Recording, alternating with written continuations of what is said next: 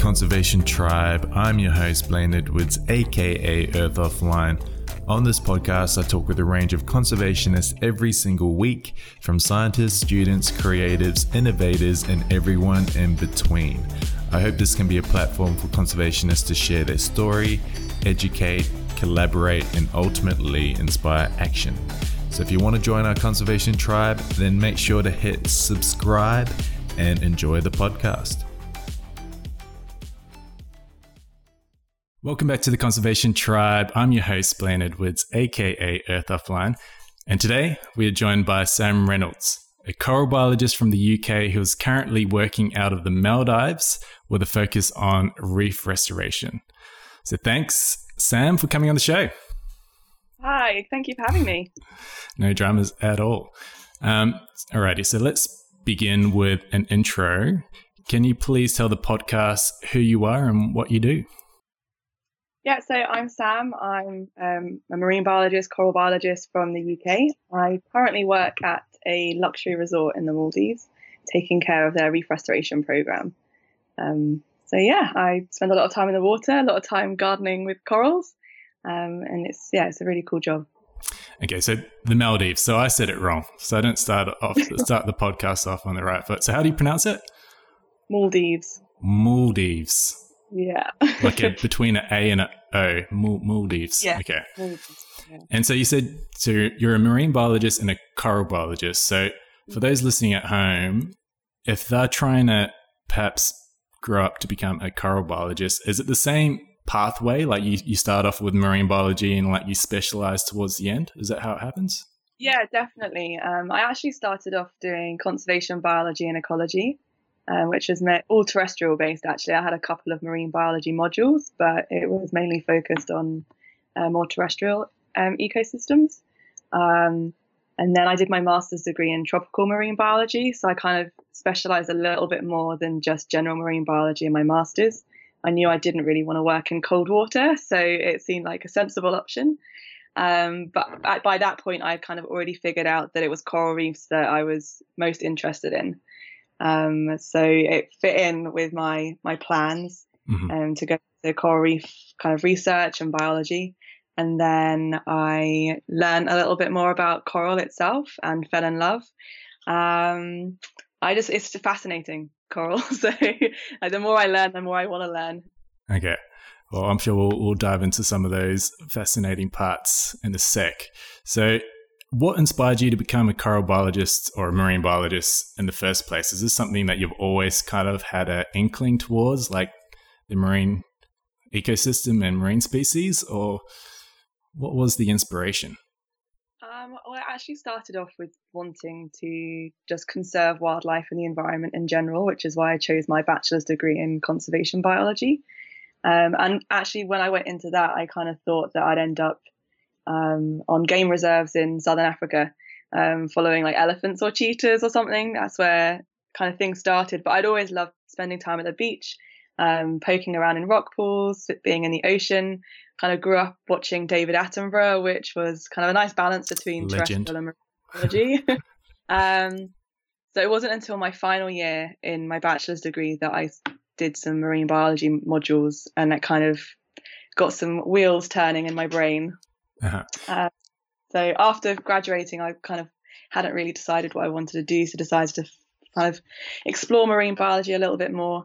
Ended up in the Bahamas for 10 weeks on a volunteer placement, learned to dive, learned to survey reefs, and that's kind of where it all kicked off from there. Mm-hmm. Was the Bahamas the first time that you actually went diving? No, the first time I went diving was in a swimming pool in the Netherlands. Okay. But like my first real introduction to diving, was in the Bahamas. Yeah. Okay. One thing that I am still trying to fully wrap my head around is what corals actually are. So I've created a couple of infographics on Instagram about this, but I still don't completely understand what they are. So can you try and explain what corals are and how are coral reefs formed? Yeah, sure. I can definitely understand why they're a little bit confusing because they don't look like what they actually are, or traditionally what people think they are.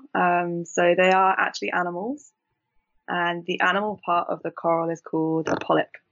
They're related to jellyfish and sea anemones, so that can kind of help you get your head around what they look like. They look like a small sea anemone or an upside down jellyfish. So they have tentacles that surround a mouth, and the mouth is actually kind of where they ingest their food but also excrete their waste. So they have a single kind of stomach like body cavity where that exchange takes place. Mm-hmm. So an upside down jellyfish is actually really good way to describe it, because as soon as you said that, it was like, oh, that's actually very helpful. So they're related to jellyfish. They look like an upside down jellyfish with the legs kind of poking up from the top there. Yeah. So, and it's a polyp. So is the animal itself, so you said that coral polyps are animals. Is the actual name of the animal polyp, or is it coral polyp or pulp, or however you pronounce it? Well, we would just call it coral.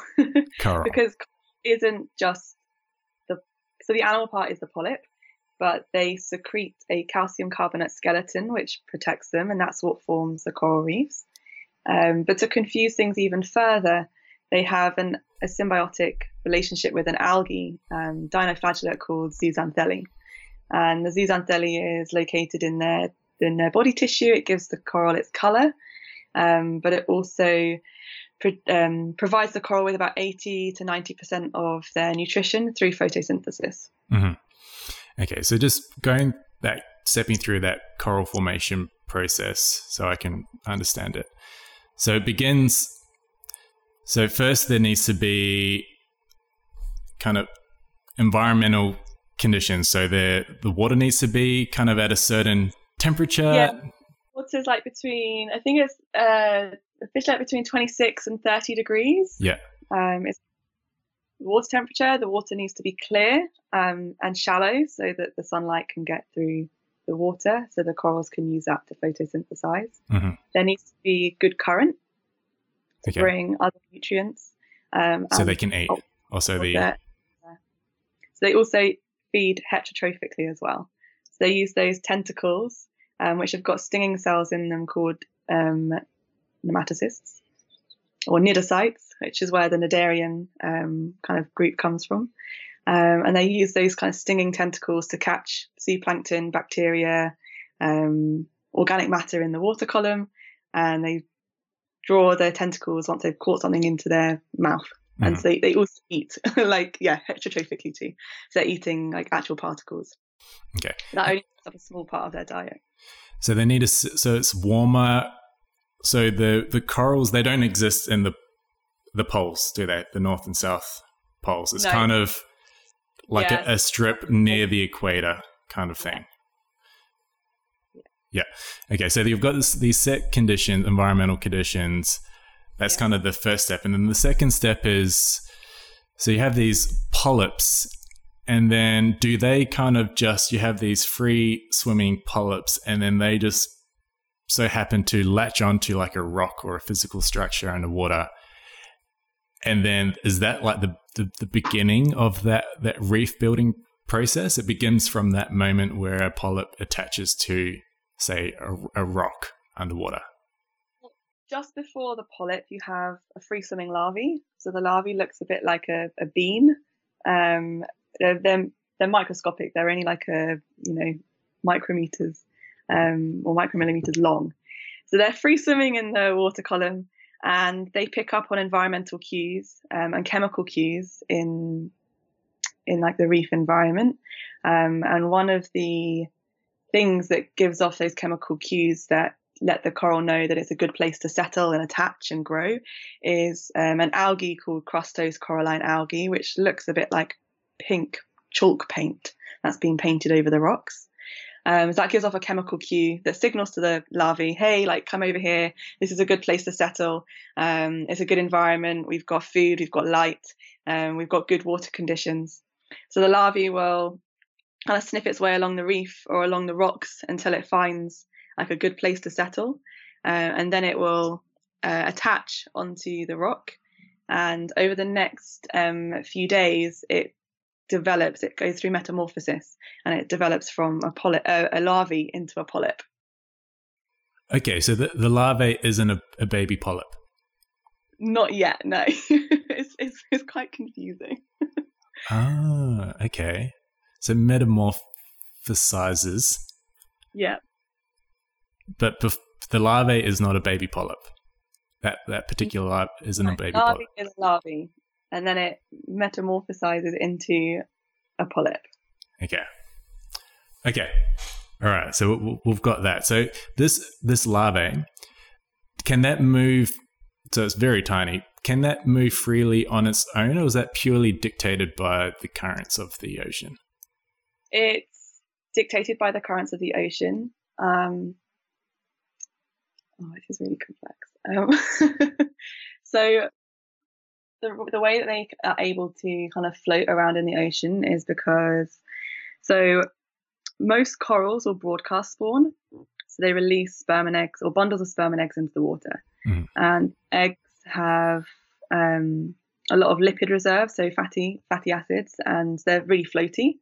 So the egg sperm bundles, once they're released by the coral colonies, they float up to the surface and they start breaking apart, and fertilization happens. And then the coral is once the egg's been fertilized by the sperm from another coral, or by the same coral as well sometimes, a larvae forms, and they'll use up those lipid reserves, so those fats, and that allows them to sink slowly down to the rocks. And that's when they'll start kind of moving along the top of the reef, using this. They have cilia, so very, very, very small hairs on them that allow them to move.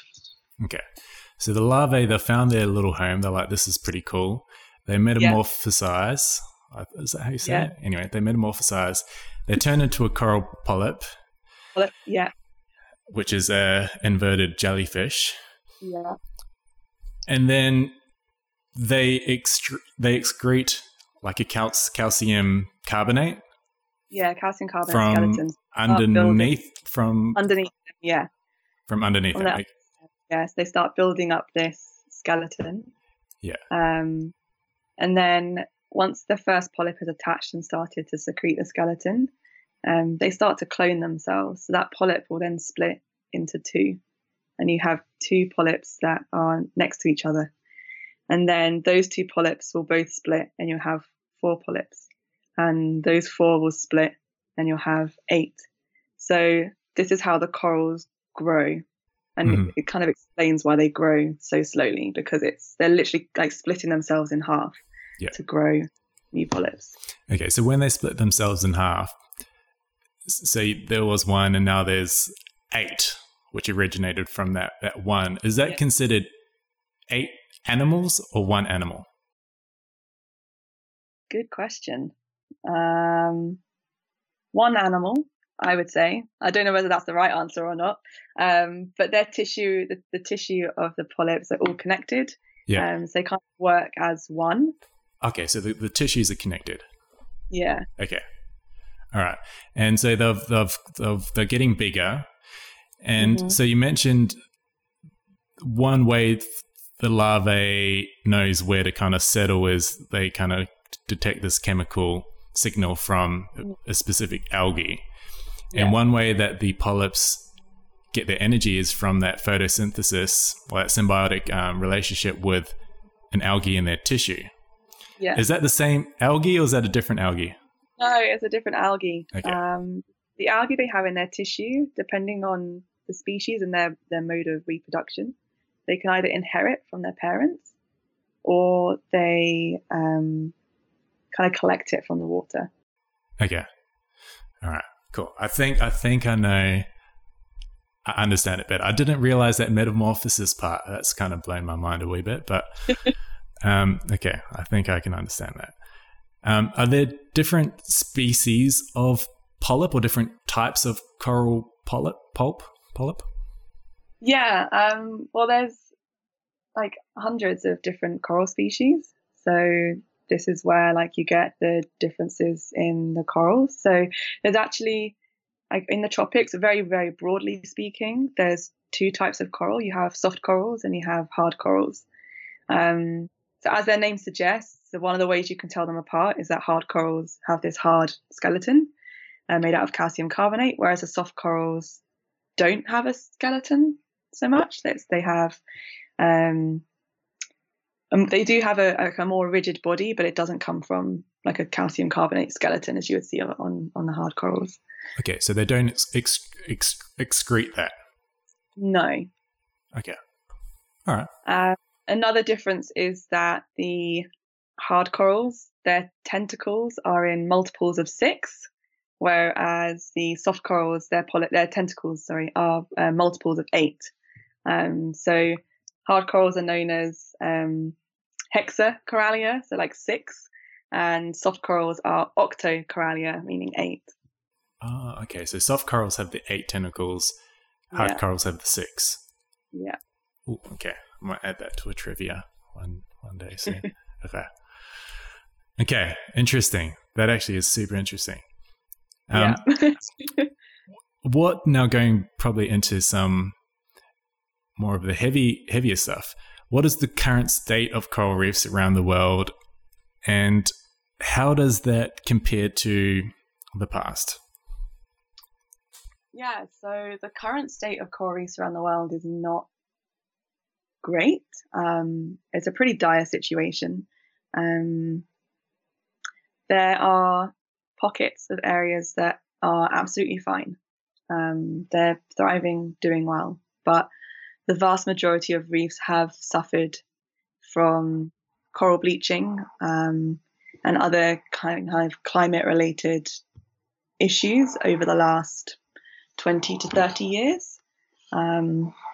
We've had 3 mass bleaching events, the first one being in 1998, second one around 2010, and then most recently in 2016, there or thereabouts. Like there's probably a bit of variation as you move around the globe.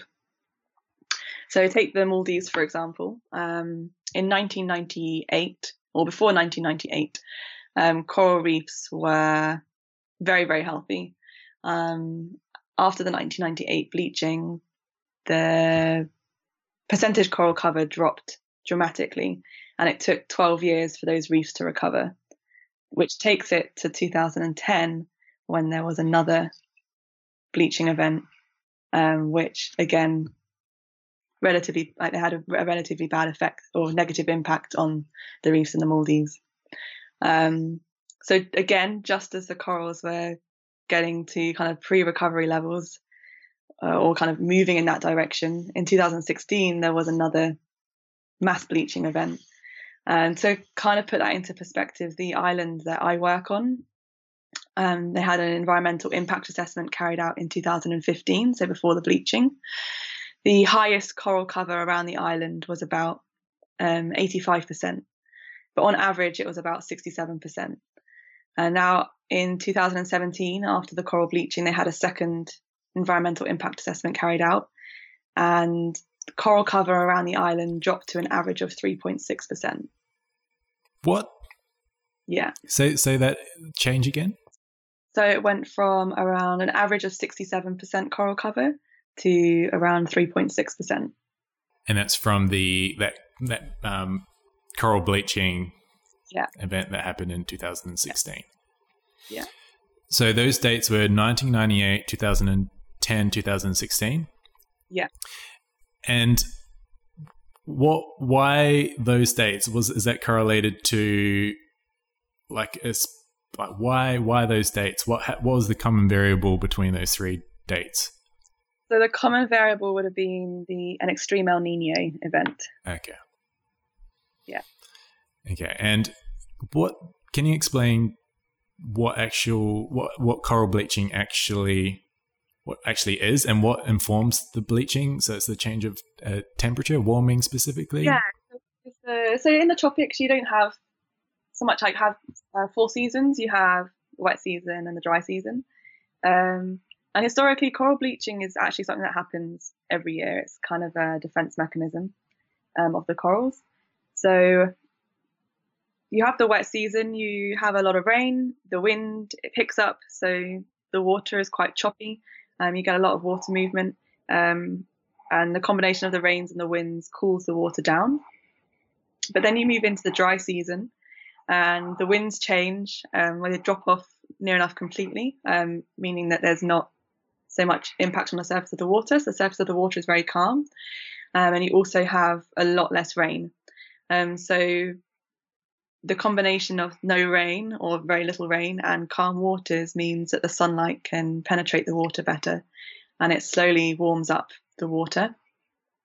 And it's a combination of this increased sunlight and increased water temperatures, where the corals to eject some of their algae. So yes, the algae, the zooxanthellae, produces up to 85-90% of the coral's nutrition each day. But one of the byproducts of photosynthesis is oxygen, and too much photosynthesis causes like oxygen radicals to form, and too many oxygen radicals are bad for the corals, just as they are for us. Oxygen radicals are basically what cause us to age. So if you put that into the corals, then it's kind of a similar thing. So to reduce the amount of oxygen they're producing, they eject some of their algae, which takes away some of that color. Because you remember the color comes from the zooxanthellae, and they go pale. And in some cases, they eject all of their algae and go completely white, because their tissue is translucent and you can see through to their white skeleton underneath. So in the past, this was quite cyclical. So it would the water temperatures would be right at the end of the dry season. They've had 4 or 5 months of flat, calm waters, lots of sun, and it's kind of reached the height of the top temperature that the water would get to. And then a couple of weeks later, the rains would come, the winds would pick up, and the water would quickly cool down again. The corals would ingest the algae again, they'd bring it back into their body from the water column, and they'd be able to carry on with their lives, and they'd be absolutely fine. Some of them kind of may have led to mortality, but in general, the corals would have been fine. But what's happening now, due to kind of human-induced climate change, is that period between when the waters get too hot and when the rains come has increased. So instead of it being a few weeks, it's sometimes a few months. And that's a few months where the corals aren't being able to use their algae to produce the majority of their food. So they starve. Okay, so you mentioned that it's cyclical, and this human-induced climate change is affecting that kind of that cycle and making it longer. Yeah. So it's like the elevated the temperatures are elevated higher. So in the Maldives, once the water gets to about 31 degrees, that's when the corals start bleaching. Okay. And that does vary in other places depending on what the average kind of annual temperature is. Right. And yeah, happening for a longer period of time. Okay, so when the coral goes through this bleaching process, let me just go back one sec. So the color of the coral comes from the algae.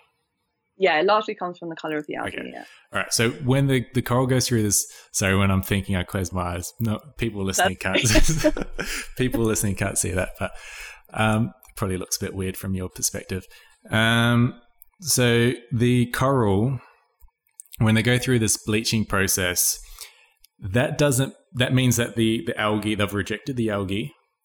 Yeah. Therefore, the color goes away. Yeah. But that doesn't mean that the coral is dead. No. It just means that the algae is no longer there, and they can't. There's less energy coming in. Yeah. But this isn't necessarily a lethal thing, because this, like you mentioned, this has historically been cyclical. It's happened, but the difference now is because of climate change. When the algae leaves, because of that temperature increase, it's a longer duration. Yeah. And it's that longer duration which affects their energy intake. And is it that potentially kills them? Yeah, I guess so. Yeah, because they get about like 80% of their energy from sunlight through the algae. Okay. The other 10 to 20% comes from the food they catch in the water column. Mm-hmm. Okay, so for this coral bleaching, is there a way to to measure whether a coral has entered that phase? How is there a way to measure that? Yeah, there is. Because we kind of know when the bleaching will start happening. Like, in different regions of the world, it will happen around the same kind of time each year. And also, like, if you're in the water a lot, especially if you're diving, with your dive computer, you have a temperature gauge on there as well. So it'll tell you what the temperature of the water is. So as soon as it kind of starts to rise, what we do is we use Coral Watch, which they've produced a data card. It's a square card with a different color on each side. So you've kind of got like a reddish color, a greenish color, a brownish color, and like a yellowish color. And in one corner, it's a white square, and then in the opposite corner, like along one side, it's like the darkest kind of that color, and then increments in between. So you can use this card and kind of do some quite crude surveys. There are like other ways of doing it, but this is a way that like a lot of people do it, 'cause it's really simple. It's a great way to collect a lot of data in a short amount of time, because you don't have to have any kind of real formal training to be able to do it. So you take this card with you, snorkeling or diving underwater, and you find a coral, and the corals won't necessarily bleach uniformly. So you find the darkest part of the colony, and you match that up to one of the squares, and you note that color down. And then you find the lightest part of the colony, and you match that up with one of the squares, and you write down that code as well. So you'll have like the lightest part versus the darkest part. And you can go back and survey the same area week on week and see how these colors change. Okay, so you mentioned that they don't change uniformly. Is that because they're different species, or there's just micro kind of differences in climate and like underwater? Yeah, it's not so much like with one colony, it's not so much the differences in the climate, it's whether parts of the colony are more shaded than other parts. Because as you remember me saying, it's not just an impact from the temperature of the water, it's also the amount of light they're getting. Okay. So with like the older corals, like on the bottom, like around the edges, it might be darker than it is like right on the top where it's going to be getting the most light. The same with the branches. Some of the branches that are shaded by others might be darker than the ones that are kind of more exposed to light. Mm. Okay, let's move on to some threats. So what are the major threats to coral reefs? This varies so much. So some of the biggest threat obviously is climate change, having those kind of long periods of elevated temperatures. But there are quite a few other threats. So in the Caribbean, they're suffering from like a rapid tissue loss disease. So lots of coral diseases are affecting different areas of the world, but in the Caribbean and the Florida Keys, it's the diseases that have had like one of the biggest impacts. Pollution from agricultural runoff or kind of other forms of pollution affect the corals. One of the hot topics at the moment is sun cream, which is valid, but kind of takes away from some of the other bigger issues. But it is a good example of what chemical pollution can do to corals. It can disrupt their hormones, which will disrupt their kind of reproductive cycle.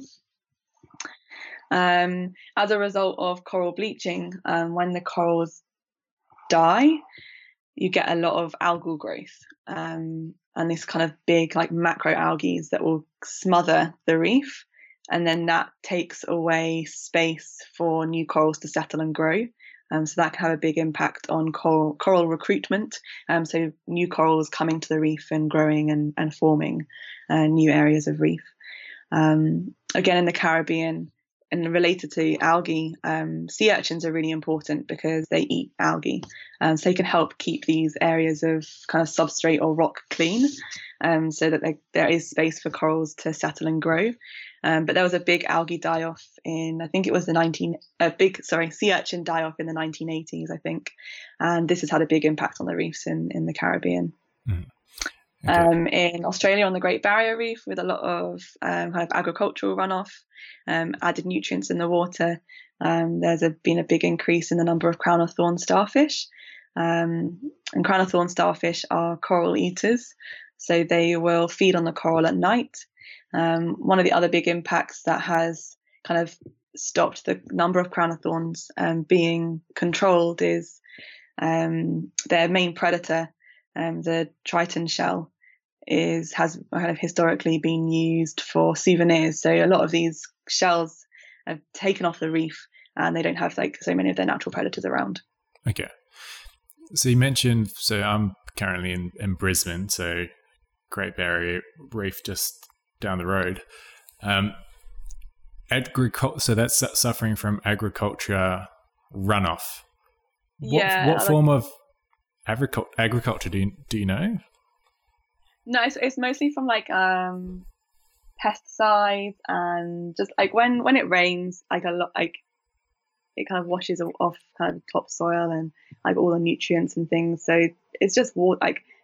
Okay, like, and that just makes its way to the ocean just through the drainage system and blah blah blah. Okay. Yeah.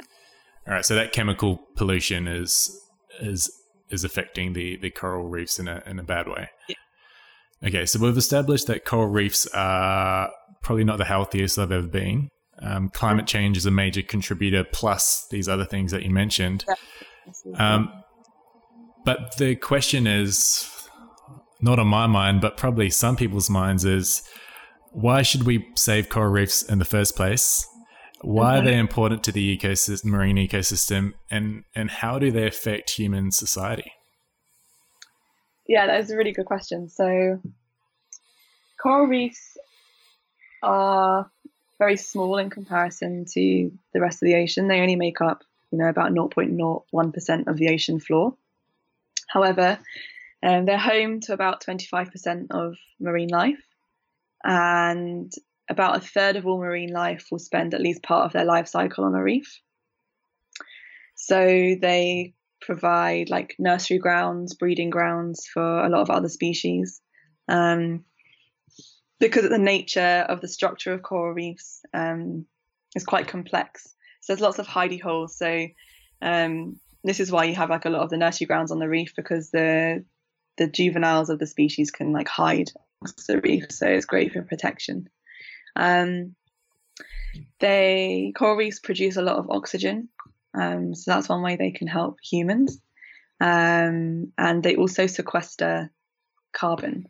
So the ocean itself absorbs a lot of carbon from the atmosphere and through kind of rainfall and things. But coral reefs and corals themselves, they use some of that carbon to produce their skeletons. So they can kind of sequester it and absorb it and use it in the calcium carbonate skeleton. So in terms of how they affect humans, that's one way, is through that they collect that carbon, and also they help the actual marine organisms and within that coral reef ecosystem, and those large animals probably affect humans as well. Like perhaps the tourism industry, for example, that's affects a lot of people's daily lives and their lifestyles, and without these coral reefs there'd be less of these fish and less of this tourism, just for one example. Okay, that's one thing I like to go over, is how it actually affects human beings, because a lot of human beings, we're human beings are selfish by nature. This is how we're made. And in order to kind of convince someone to care for someone, I think it's important to convey to them why it's important for them, for their personal gain. We should protect these corals because you'll gain this in return. Yeah. Okay, so in the Maldives, you work, you have a focus on reef restoration. Yeah. Can you talk about what that actually means and why it's important? Yeah, so reef restoration or reef rehabilitation is basically a process whereby humans can help the reef recover after an environmental event like coral bleaching. It's not going to be the single thing that saves coral reefs, but it is kind of the intermediary between not having coral reefs in the future and kind of sustaining coral reefs in the future. Because essentially the one of the ways that we're going to be able to ensure that we have coral reefs far into the future is by reducing carbon emissions around the globe and kind of stopping that warming that's currently happening. But to ensure that we still have coral around when that happens, the reef restoration is kind of like that's what we're doing. We're ensuring that we will have some coral into the future. So what we do is we follow the two-step gardening concept. So we collect corals of opportunity. So these are corals and coral fragments that, if left where they are, they have a very low chance of survival because they've either been broken off and they are going to get smothered in sand, or they are being outcompeted by a neighbouring coral that is growing faster than they are. Or they're being smothered by algae. Part of the coral is affected by a disease or is showing partial bleaching. So we take these corals and break them into fragments and put them into a coral nursery. And the nursery method that we're currently using are coral trees. They're PVC pipes that are built into these tree-looking structures that we anchor to a concrete base in deeper water. So for us, our anchors are in 13 meters. The trees are then tethered to that base and float in the middle of the water column at about 6 meters. And the advantage of using this method is that the structure isn't touching the sand or any of the substrate. So you have less chance of predators eating the coral or getting onto that structure to be able to eat the coral. There's less algal growth and therefore less chance of the spread of disease. The corals are also in the middle of the water column, so they get a lot of sunlight and they get a lot of water movement, a lot of nutrients passing by. And having them tethered with rope means that during the dry monsoon, when it's going to get warmer, we can shorten that rope and bring the coral nursery deeper into the water column and protect them a little bit more from the sun. And then during the wet season, where it's a bit more rough and they're not getting so much sunlight, we can lengthen that rope and bring them up closer to the surface so they're able to get more sunlight. So that helps to kind of maximise growth. So after about 9 to 12 months, the corals will go from being about 4 or 5 centimetres long fragments to small kind of tennis ball shaped and sized colonies, which we can then start to plant back onto the reef. Okay, so that's reef restoration. So you find little, I can't remember what you call them, but little broken off pieces which would likely die otherwise. Yeah. You take them back on shore to a nursery and you grow them out of our nursery is actually out in the ocean, so we have what we call an in situ nursery, which are ocean-based nurseries, and then you can have ex situ nurseries, which are kind of land-based nurseries that you would have kind of in aquarium tanks. Yeah, and then so you they're in this nursery, they grow, they get bigger and stronger, and then when you put them back into the ocean, you place them on a man-made structure. A man-made structure, yeah. Yeah, okay, and they grow off that. Have there been any new technologies around kind of man-made, like man-made infrastructure for reefs, like 3D printing kind of stuff? Yeah, there's an Australian, I believe he's Australian, he's based out of Australia, who has 3D printed molds to create ceramic structures that are then put together underwater, and you can attach corals onto them and they grow. I mean, honestly, there's so many different methods for coral restoration.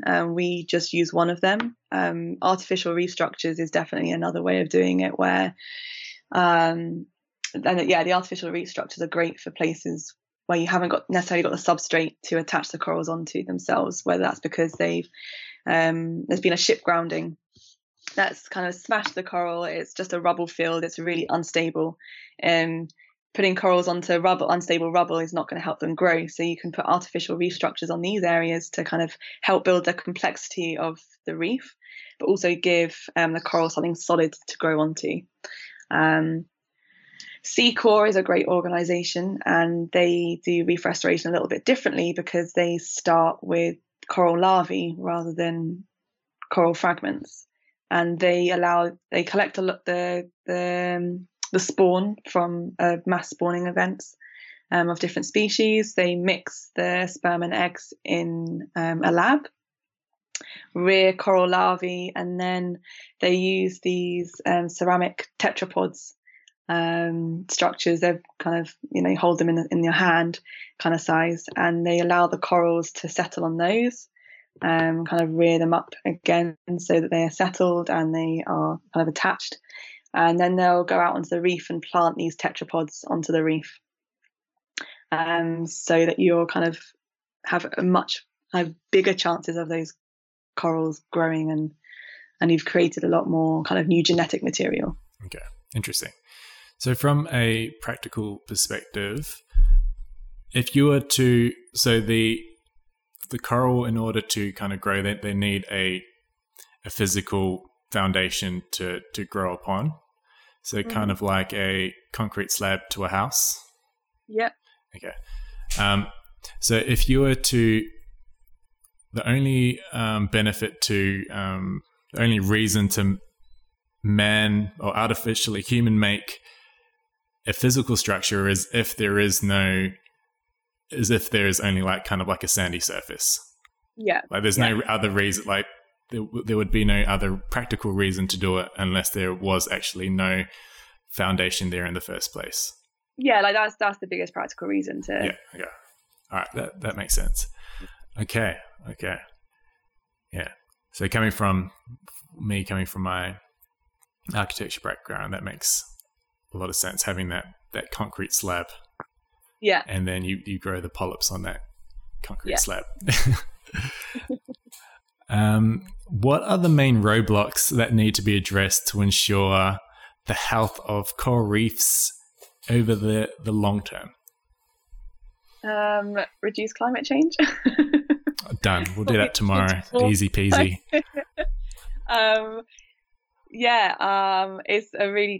It's really tricky. I mean, so climate change is not going to happen overnight. So things that we can do are mitigate the impacts of other stresses, which are easier to control, like nutrient runoff, kind of. So monitoring water quality is a big thing. Having restrictions on fishing, kind of.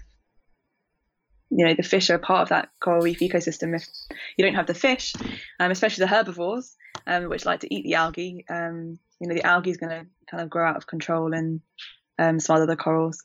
So having, fishing regulations is really important. Something really simple, if you dive or snorkel, just following best dive and snorkel practices. So don't touch anything underwater. Be wary of your fins. Don't stand on the reef. Control your buoyancy well. So there are little things that we can all do to mitigate our impact on the reef. I mentioned sun cream earlier. One thing that's good for us and for the reef is to use reef safe sunscreen. So that's sun creams without oxybenzone in. Kind of choose something with non-nano zinc oxide or titanium dioxide. They're kind of sunblocks rather than sun creams. Is there like a sticker or a stamp that refers to that, or do you have to read the ingredient list? No, you definitely have to read your ingredients. A lot of companies have kind of picked up on these kind of hot words like reef safe and eco-friendly, but there's no regulation on it. So it's definitely worth turning a sun cream over and having a look at the ingredients. Look out for the like oxybenzone and things. If that's in the ingredients, then choose something else. Okay. So there's a little practical tips. One kind of trend that's happening at the moment is this fight against plastics, specifically single-use plastics. Yeah. Does that affect the health of the coral reef system? Yeah. Recently, scientists have found that corals are ingesting microplastics. Really? Yeah. So, one of the things that happens with plastics in the ocean is they just break down into smaller and smaller pieces. They degrade from the salt and the sun. But during their time in the ocean, they kind of leach a lot of chemicals, but also absorb a lot of kind of toxic, what's the word? Toxic particles, I guess, so like heavy metals and things. So with the corals ingesting this, of course, it's going to affect their health. Okay, so that's another thing that we can do. Yeah. Yeah, because that is something that's gaining in popularity, and I always want to kind of figure out how that actually links to specific animals in the ocean, and it kind of, so you can explain, okay, this actually affects the corals because they consume these. Yeah, but I mean, it affects the corals themselves, but you've also got to remember that these corals are creating, like this one animal creates a huge ecosystem, and you don't just have corals in coral reefs, but you have fish, you have turtles, you have sharks, rays, and the plastic affects all of these as well. One of the big things that we see in the Maldives is turtles entangled in fishing gear. Ghost fishing gear contributes about 46% of the plastic pollution in our oceans. So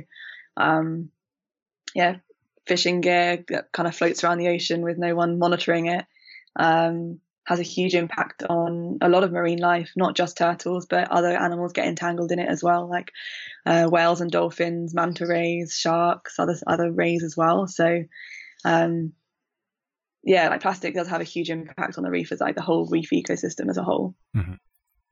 Okay, we're nearing the end. We've got a couple more questions. Is there anything that I've missed that you'd like to touch on, or do you think we've covered most bases? I think we've covered most bases. Yeah. I think that was pretty thorough. I hope so. Yeah. Okay, so how can people connect with you online? So I'm on Instagram at See Beside Me. I'm also on Twitter, but not very regularly, so I can't remember what my handle is on Twitter anyway, so that's probably so pretty Instagram's useless. The main one? Yeah, connect with me on Instagram, yeah. And the last question is, what message or question do you want to leave the conservation tribe? I forgot this one. You can read your notes. No, I forgot to even consider it.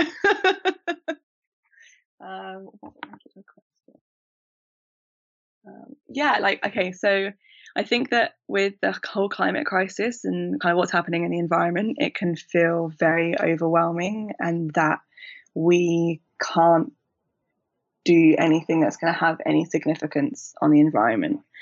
There's a lot of talk about, having to go vegan and stop flying and things that can feel very extreme.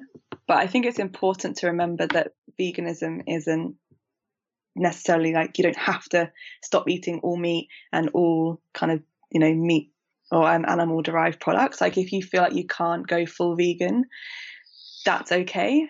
It's just really important that we all try to do our best in kind of the situation that we're in. So if that means that when you go shopping, you take your own reusable bags and you try and shop using less plastic, that's great.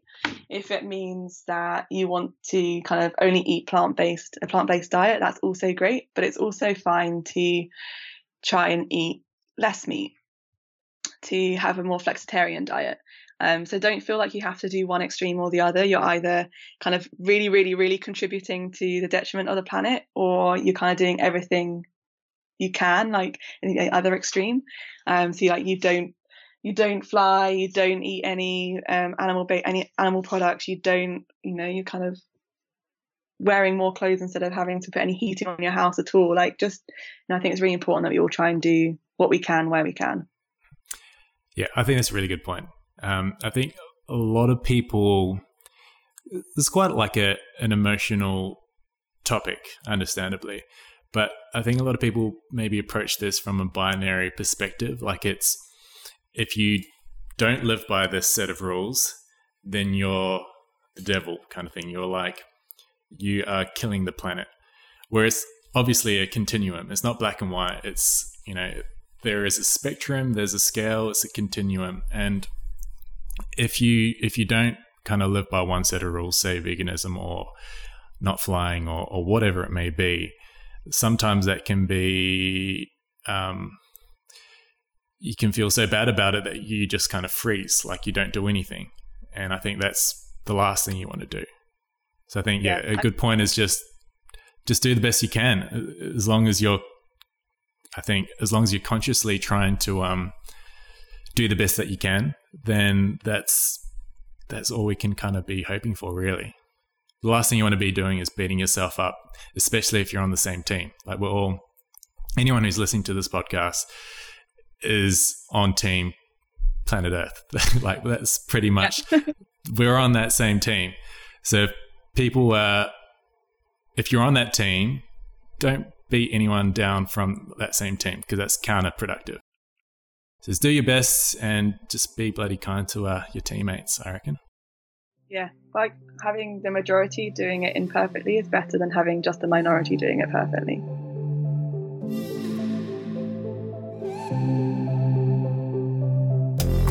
Thanks everyone for tuning in. If you enjoyed today's episode, then please feel free to subscribe. And if you want to be an extra legend, then please also leave a review. It really does help grow the channel. Thanks again, and I will see you in the next episode.